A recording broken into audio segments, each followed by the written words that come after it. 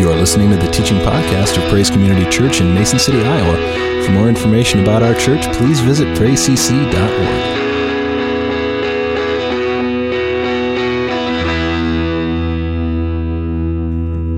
Whoops, that didn't work.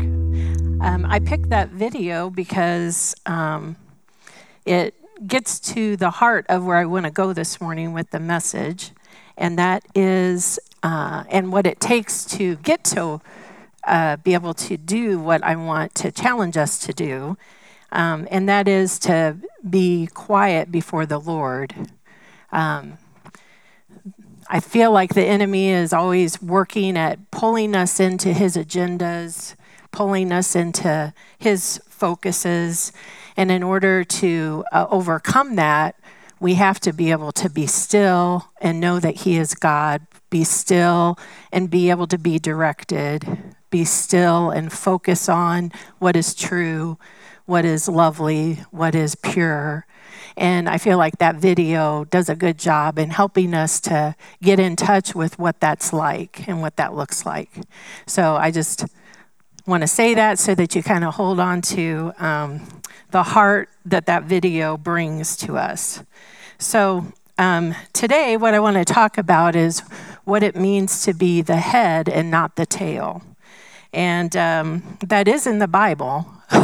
I mean, sometimes you're like, is that in the Bible? Yes, it is. And it is found in Deuteronomy, but I'm going to start with Galatians 3:13-14. And as we come off of the resurrection and the celebration of the significance of the resurrection, part of that resurrection is our new identity in Christ and what Christ has made possible. Of course, beginning with our relationship with God, but then also helping us to begin to move towards becoming more conformed to the likeness of Christ. And in Galatians 3:13-14, it says, Christ redeemed us from the curse of the law by becoming a curse for us. For it is written, cursed is everyone who is hung on a tree, on a pole. He redeemed us in order that the blessing given to Abraham might come to the Gentiles through Christ Jesus, so that by faith we might receive the promise of the Spirit. So, especially in those verses there, it talks about that we would receive the blessings of Abraham. So if you go back to Deuteronomy 28, we read about the blessings and the curses. And there's verses 1-14 talks about the blessings that come upon those who are obedient. And then verses 15-68, that's 53 verses, talks about the curses that will come upon you for a lack of obedience and faithfulness to God. So that's a lot of curses compared to a shorter list of blessings. And I think that makes sense because there's that simplicity that comes into our life through the fact of what Jesus has done for us. That this free gift of salvation has secured for us something that we would have never, ever been able to accomplish on our own. And the costs of being outside of that are long. It's a long list of costs. Of not being in Christ, of not being in that position of being recipients of the blessings of God. And it would be good to always go back and look through those again, especially in light of our identity in Christ, to see the blessings that are now yours, that have been enabled to be given to us and to be our identity in Christ is those list of blessings. So, but today I want to focus on one of them, and that is found in the context of verses 12-14 of Deuteronomy 28. It says, "The Lord will open the heavens, the storehouses of his bounty, to send rain on your land in season, and to bless all the work of your hands. You will lend to many nations, but will borrow from none. The Lord will make you the head and not the tail. If you pay attention to the commands of the Lord your God that I give you this day and carefully follow them, you will always be at the top and never at the bottom. Do not turn aside from any of the commands I give you today to the right or to the left, following other gods and serving them." So this is the blessing, and then it's mentioned again in the curses, the opposite of what will be our situation if we are now on this side of Christ, outside of Christ, and functioning outside of Christ in any way. And that is found in verses 43 to 44. So it says, "The foreigners who reside among you will rise above you higher and higher, but you will sink lower and lower. They will lend to you, but you will not lend to them. They will be the head, but you will be the tail." So this topic of being the head and not the tail, I think, can be applied in a lot of different ways. But I would like to look at the more subtle aspects of what it looks like to be the head and not the tail. And I think all of the blessings of God, we're aware, are available to us, and we have our identity in Christ. But there's that whole process of renewing your mind. There's that whole process of dying to the old and embracing the new. That whole process of choosing each day and each moment to live in agreement with your new identity, to live out of your new identity instead of living out of the old. And I believe that this aspect of being the head and not the tail kind of speaks to the heart of that daily activity, that daily purposefulness of living out of that identity in Christ and not out of the old. And I believe that there are some very narrow paths in walking as the head and not the tail in our day-to-day living that take a real awareness, kind of like that opening video I was trying to touch on, is that deep sense of connection to who you are in Christ, and having to be very aware of that in order to not get pulled out of your identity in Christ and how you're functioning and how you're responding and how you're living in the world. Christ establishes us as the head and not the tail in many ways, and we could probably list a lot of different aspects of that, but he does that by making us citizens of a whole new kingdom. We are the citizens of God's kingdom, not citizens of this world. We are citizens of God's kingdom. By making us heirs of all of his blessings, that we are no longer limited or at serious consequence of the curse, by freeing us from sin and death, by giving us authority over evil.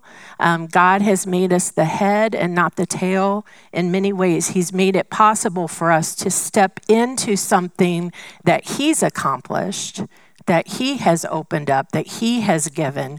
We simply have to choose, though, to step into it, to step into that identity. So I believe that a lot of times that sense of being the head and the tail to our flesh often represents power. It represents having the upper hand. It represents not being vulnerable. It represents a lot of things to our flesh that is not true for our spirit. And so it's very easy for us to react to threats or to challenges or to vulnerabilities in a way that makes us feel like the head and not the tail. But in reality, in God's kingdom, we just became the tail in a very real way.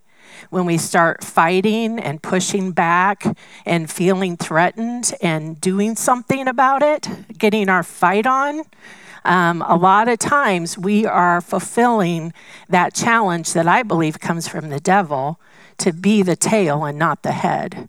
That maybe in this world now you're functioning as the head, but in God's kingdom you just became the tail.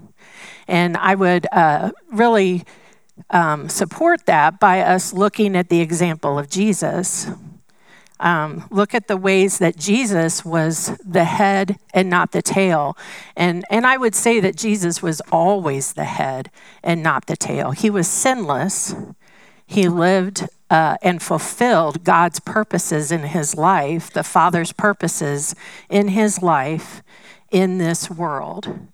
And he was challenged in all the ways that we are challenged, to be enticed to put his fight on, enticed to defend himself, enticed not to be in a vulnerable position. And he overcame those temptations. And so when we want to see what does it look like to be the head and not the tail, we can look at the example of Jesus and how he fulfilled that. We can look at the example of Jesus when he was challenged by the Pharisees, or trying to be goaded into answering their questions or defending himself. And the way that he was able to step in and take over the situation without giving in to those challenges, without getting into a fight, without getting into a prideful place. When Jesus was persecuted and beaten, that he was still acting as the head and not the tail, because he was fulfilling his purpose in the world. So in God's economy, being the head and not the tail is fulfilling your purpose, God-given purpose, fulfilling and being faithful to your God-given identity, and yielding yourself to God and his direction for you in that moment, in that situation, and not allowing your flesh to take over and allowing your own fears and vulnerabilities, fleshly vulnerabilities, to become the guiding force in those situations. So I know for me, one of the things that challenged me a number of years ago that we talked about here at church, we did a little study. It was called Messy Grace. And it was a book written by a man who grew up in a home with a lesbian mother and her partner. And he went to, all of the, activities that they were involved in, and grew up in that environment. And when he was in college, I believe, he became a Christian. And he talked about how he had to come out to his mom and her partner as a Christian, and they were very upset. Kind of the opposite situation that you hear some people going through. And so he became a Christian, and then eventually he actually became a pastor. And he became a pastor who believes in the Word of God, and he believed what the Word of God taught on areas of sexuality. So that put him, of course, at odds in many levels with his mother and her partner. And actually, eventually his dad also came out to be a homosexual. He came to discover his dad was a homosexual. So he had a whole family full of people who were living lives that were contrary to what he now believed as a Christian. And so in the Messy Grace book, he talks about how he lives that out now in relationship with the people that he loves and cares for deeply, and really did a great job, I think, offering a perspective that kind of helped to build bridges instead of establishing walls. And that's what Jesus always did. He found a way, wherever possible, to offer a bridge. That doesn't mean everyone's going to be interested in the bridge, but he found ways to offer the bridge to continue to be able to be in relationship and to fulfill the purpose that God's given us to love others, the purpose he's given us to share the good news of salvation, the purpose he's given us to help others to become disciples of Jesus and to begin to walk in a relationship with him and to begin to experience the freedom that comes from the things of this world. And so as I was reading that book, and then there was videos that had great testimonies of people who struggled with those kinds of desires and lifestyles and things like that, who were seeking to know God and to live out their faith with Jesus.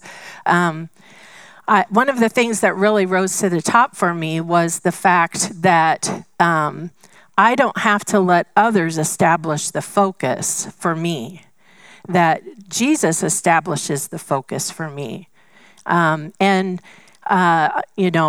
can come with their agendas and their priorities, but I do not have to allow myself to be pulled into those agendas and those priorities. And I believe ultimately we're reminded that we're in a spiritual battle. Our fight is not against flesh and blood, right? But against powers and principalities of this dark world. And he wants to establish the focus. The devil wants to establish the agendas, and he wants to pull us into them. He wants us to participate with his priorities and his agendas. But God has made us the head and not the tail. And as believers in Christ, we are to establish the focus and the agendas. And so that book kind of began to help me begin to see that. And as I really the last several months, this topic of being the head and the tail was kind of rising up in me. And then Jeff asked if I would preach today. So I'm like, I know what I'm preaching on, because this is something I've been chewing on, and I'd love to have the accountability of getting into it, because I do think it's a huge issue today in our culture for us as Christians. The devil is pulling us into his agendas and his priorities and getting us off focus and distracting us. We're getting in there and trying to fight against things. And in my heart, I see the devil happy about that we're participating with his agendas, because we are losing focus of God's agendas. His agenda is for us to make disciples of Jesus Christ. And when we get in there and start fighting, then the devil uses that to discredit us and to close the ears of people, and they can't hear anything else we have to say. And it's not that we say that all that stuff is okay. It's not okay, but it's a few things of a long list that are not okay. I mean, there's a lot of things that are not okay, but that is not what Jesus said is our main priority, to go around and make sure everyone knows what is not okay. Our main agenda is to go out and make disciples of Jesus, and that is our focus. I know after I did this study, I do the Bible study at the jail with the women, and after I did this study and kind of got my focus straightened out a little more, at least started to, I was doing one of the studies one Monday, and this lady came into the study, one of the ladies that was incarcerated there, and she kind of there was a few other ladies at the study who've been to our church before, and I knew them, and they were happy about our church. So they were like, "Oh, we just love your church," and things like that. And so this other lady, though, that I didn't know, she said, "So can gay people come to your church?" And I said, "Sure, anybody can come to our church." And they're like, "Yeah, anybody can go there," And they were kind of irritated, I think, that. She what else? She asked another question about gay people and what they're allowed to do at our church and stuff. And then she said, "So do you marry gay people?" And I said, "No, we do not marry gay people." I said, "But being gay is not the most important thing about you. The most important thing about you is that God loves you and wants a relationship with you." And so it was really only after doing that study that I realized that God says that I need to maintain my focus. And I can't be brought into the agendas of other people and allow them to become the head and I'm the tail. And I think that was always the hard part before I did that study, was that threat of them becoming the head and me as a believer becoming the tail. And I felt that pull, but I didn't understand it. And so that was a chance to practice. This lady had an agenda. She had her priorities, and she wanted me to be participating in her priorities, which ultimately, I believe, the enemy is behind all that. He's wanting us to get off of God's purpose for us. And so when I said that, that was the end of the conversation. She didn't have any more to say about that. And yet I had been able to communicate to her why I was there. Here's why I'm here, and here's why you are important, you are valuable, whether we agree on this topic or not. And I can take a stand and say, no, this is not what we believe is okay, but that's not the most important thing. The most important thing is Jesus wants a relationship with you. And I think that has to be our focus as we are being what I would call the devil goading us. And when I think about that, I think of the temptations of Jesus, and over the Lenten season, I was listening to a series of devotions that focused on the temptations of Jesus. And each day they focused on like one word or one phrase at a time as we went through that whole passage talking about those temptations. And one of the words in there or phrases was when Satan said to Jesus, "If you are the Son of God, then you will do this." That whatever, it doesn't really matter at this point what it is, but it just reminded me of how the devil whispers that in our ear. If you're really a Christian, then you will what? What, you'll fight, you'll speak up, you'll what? Think of the ways that you're goaded into defending your Christianity. God didn't call us, I don't believe, to defend our Christianity. He called us to make disciples of Jesus. Jesus never defended anything. He didn't defend himself when he was accused of all kinds of things. And he was willing to go to the cross without defending himself. So we don't have to defend the Christian faith. We have to live it. That's a lot harder, is to live the Christian faith, to live faithfully to God, to maintain that prayerful focus that we saw in the video, that prayerful focus, which is so the example of Jesus. All the times that he withdrew from the crowds, all the times that he was quiet, like the example of when the woman was being stoned threatened to be stoned for adultery. Jesus knelt down and wrote in the sand. It takes having to not react. Whenever we react, we're probably going to be way off base. We have to be able to be quiet and purposeful. And I believe reacting and being purposeful are polar opposites. I mean, very rarely will our reaction be in line with our purpose. It's going to come out of our fears, out of being threatened, out of feeling like we're becoming the tail and losing our position as the head. But our position as the head is not something we've achieved. It's something that we've been given.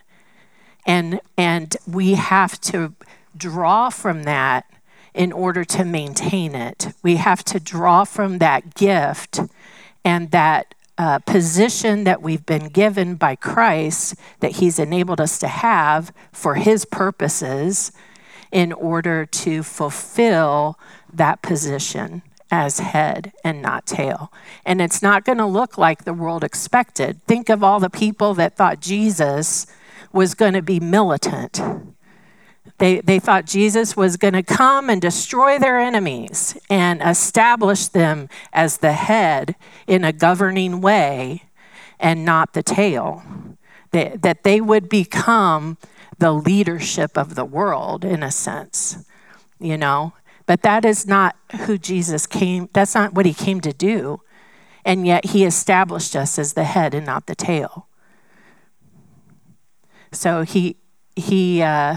and so they didn't recognize that kind of way of being in Jesus, because they're thinking fleshly. They're thinking fleshly dominance. Jesus was thinking spiritually, of spiritual dominance. And it's really the enemy's game to dominate physically and in a fleshly way. I'll just say that, and that may be wrong, but there may be more to that. It's kind of scary being up here, but yeah, it's easy to say things that later you're like, yeah, that wasn't right. But you could sift it out with the Holy Spirit. So, one of the things that I think is an important part of this is discernment. And I really think that would be a really good word if you haven't explored what discernment looks like, that would be a really important tool for you to explore and develop, because it takes discernment in those moments. And discernment is going to begin by being still and quiet. And definitely at first, stop your reaction. Whatever reaction is rising up in you, it's probably wrong, and shut it down, because that's a good place to start. Because once we've reacted, it's kind of hard to go back, right? So first, for discernment, we have got to not react. Then the next thing is to just stop and allow the Holy Spirit to lead you, and if you're not experienced with that part of your relationship with God, once again, he's there. He's ready to lead you. But you've got to stop and let him lead. I mean, if you run ahead, then he can't lead. You have to have faith and trust that he's there and that he's going to lead you. And it's better to take a submissive position with the person in front of you so that you have the chance for the Holy Spirit to lead you and show you what he wants you to do, if anything, what he wants you to say, if anything. And he will fellowship with you in that submitted place. Because when you're doing it, first and foremost, submitting to him, and therefore having the power to submit to another, then you're right where God wants you to be. Because then he can rise up in that weakness and make you strong. He can rise up in that place of readiness and give you words, give you direction, give you eyes to see and ears to hear. So discernment is closely related, obviously, to humility. So I knew I wouldn't follow my notes, but because I knew I had this in me to just say it, but I don't want to miss anything either. So let's see here. I had a quote about discern. Oh, it's up on there already. It has been for a while. I remember that now. So it says, discernment is not knowing the difference between right and wrong. It's knowing the difference between right and almost right. And I think that that's the interesting thing is that, it's easy for us to know right and wrong. Oh, I don't really need God for that. I need him. He already told me. But in the moment, I don't need God for that because he already told me. So I'm just going to know that's right and that's wrong. Well, that was easy. But, how about the example of the woman who was being threatened to be stoned for adultery? And, it kind of like, well, why didn't Jesus lecture her about adultery? That's not right. She shouldn't just get a pass, right? She should get a lecture. It's kind of my thought. But no, he let her go and just told her to sin no more. But in that moment, the people who wanted to stone her, they weren't right to stone her, I don't believe. Maybe by their law, I guess they were. But they were right in the sense that what she was doing was wrong, right? So that was easy. But there was a greater right that they were missing. And so Jesus came into the situation, and he didn't get into a debate with any of them. He didn't get into any arguments or anything like that. But as he quieted himself and as he took control of the focus through his quietness, through his lack of reaction, then he was able to now draw them into the focus that he wanted to establish. And he was able to get to a deeper place that went beyond the surface that everyone else was existing in. And I believe that that's what God wants to be able to do through us, is that we would be able to be in a situation and they're all yelling something. There's all kinds of stuff going on. And that we would be able to come in and not react and be quiet and be able to be led in a way that we are able to establish the focus, that it would be God's focus, his priorities. So they weren't living out his priorities.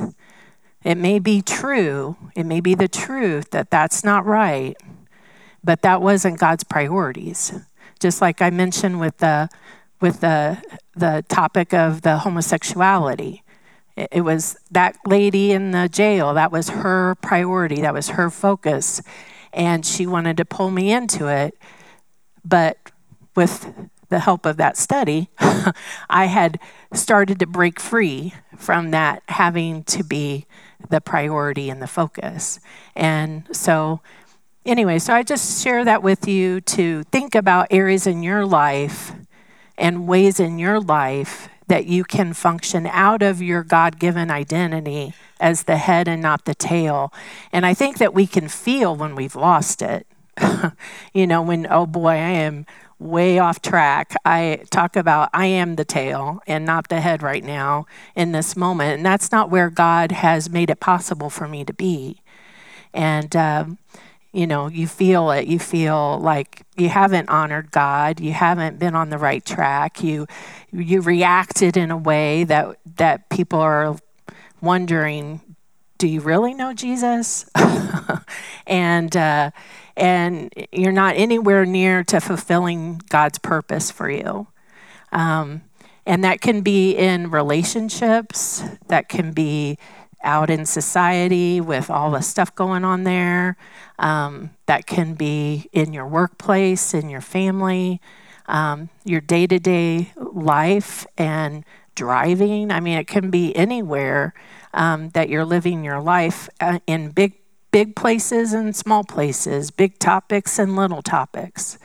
And, that's where the peace and the joy and the value of your life is found in fulfilling your purpose on a day-to-day basis in all things, big or small. And we can start in the smaller things to practice, living that identity out. And I believe that, the Holy Spirit wants to empower us to do that.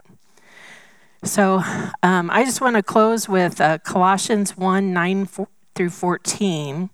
I think it is a very powerful passage that speaks to God's desire for us, and just use it as a beginning for a closing prayer. We continually ask God to fill you with the knowledge of His will through all the wisdom and understanding that the Spirit gives, so that you may live a life worthy of the Lord and please Him in every way, bearing fruit in every good work, growing in the knowledge of God, being strengthened with all power according to His glorious might, so that you may have great endurance and patience, and giving joyful thanks to the Father who has qualified you to share in the inheritance of His holy people in the kingdom of light. For He has rescued us from the dominion of darkness and brought us into the kingdom of the Son He loves, in whom we have redemption, the forgiveness of sins. Dear Heavenly Father, we just thank you that this is our identity in you. We thank you that you are working in us all of these things, making it possible that we would live a life that is worthy of you, that brings you glory and honor and fulfills our God-given purpose in this world. You've made it very simple that our purpose is to know you and to help others to know you. And we just pray that in all ways of interaction and the ways that we help to maintain our focus on your priorities and thereby challenge others to do the same, that we will be yielded to you, submitted to you, ready for you to help us to fulfill that purpose each and every day. We thank you for the power of your word that we must always keep before us in order to maintain that focus. We thank you for the power of the Holy Spirit that is always within us, that we would continually be yielded to that Holy Spirit in order to maintain our focus. We pray that you will help us to stand with confidence in this God-given position to be the head and not the tail, as the world around us screams and yells and often in our face, that your voice would be greater, that we would have spiritual eyes that are stronger than our fleshly eyes, that we would always see you first before we see anything else. We know, God, only you can make this possible for us. We just pray that you'll continually enable us to yield ourselves so that the fullness of all that is possible will be fulfilled in our lives, in our individual lives and in our collective lives as the body of Christ. That it is the unity around that which would cause people to realize that you are the truth and the life and the way. So we just thank you, Father, that you give us something to offer, that you've made us who we are, and that without you we have nothing to share with anybody. There is no good thing in us aside from you. We have no knowledge and understanding outside of your revelation. We have nothing, no good advice to give other than you are the way, the truth, and the life, and that no one comes unto the Father except by you, and that no life is changed except by you. So we just thank you, Father, for the clarity that you give. And we just pray your blessing on each and every person here. May they experience the fullness of what it means to be established as the head and no longer the tail, and all that that means. And we pray all this in Jesus' name. Amen. Thanks for listening. For more information about Praise Community Church, including gathering times and events, please visit us at praisecc.org.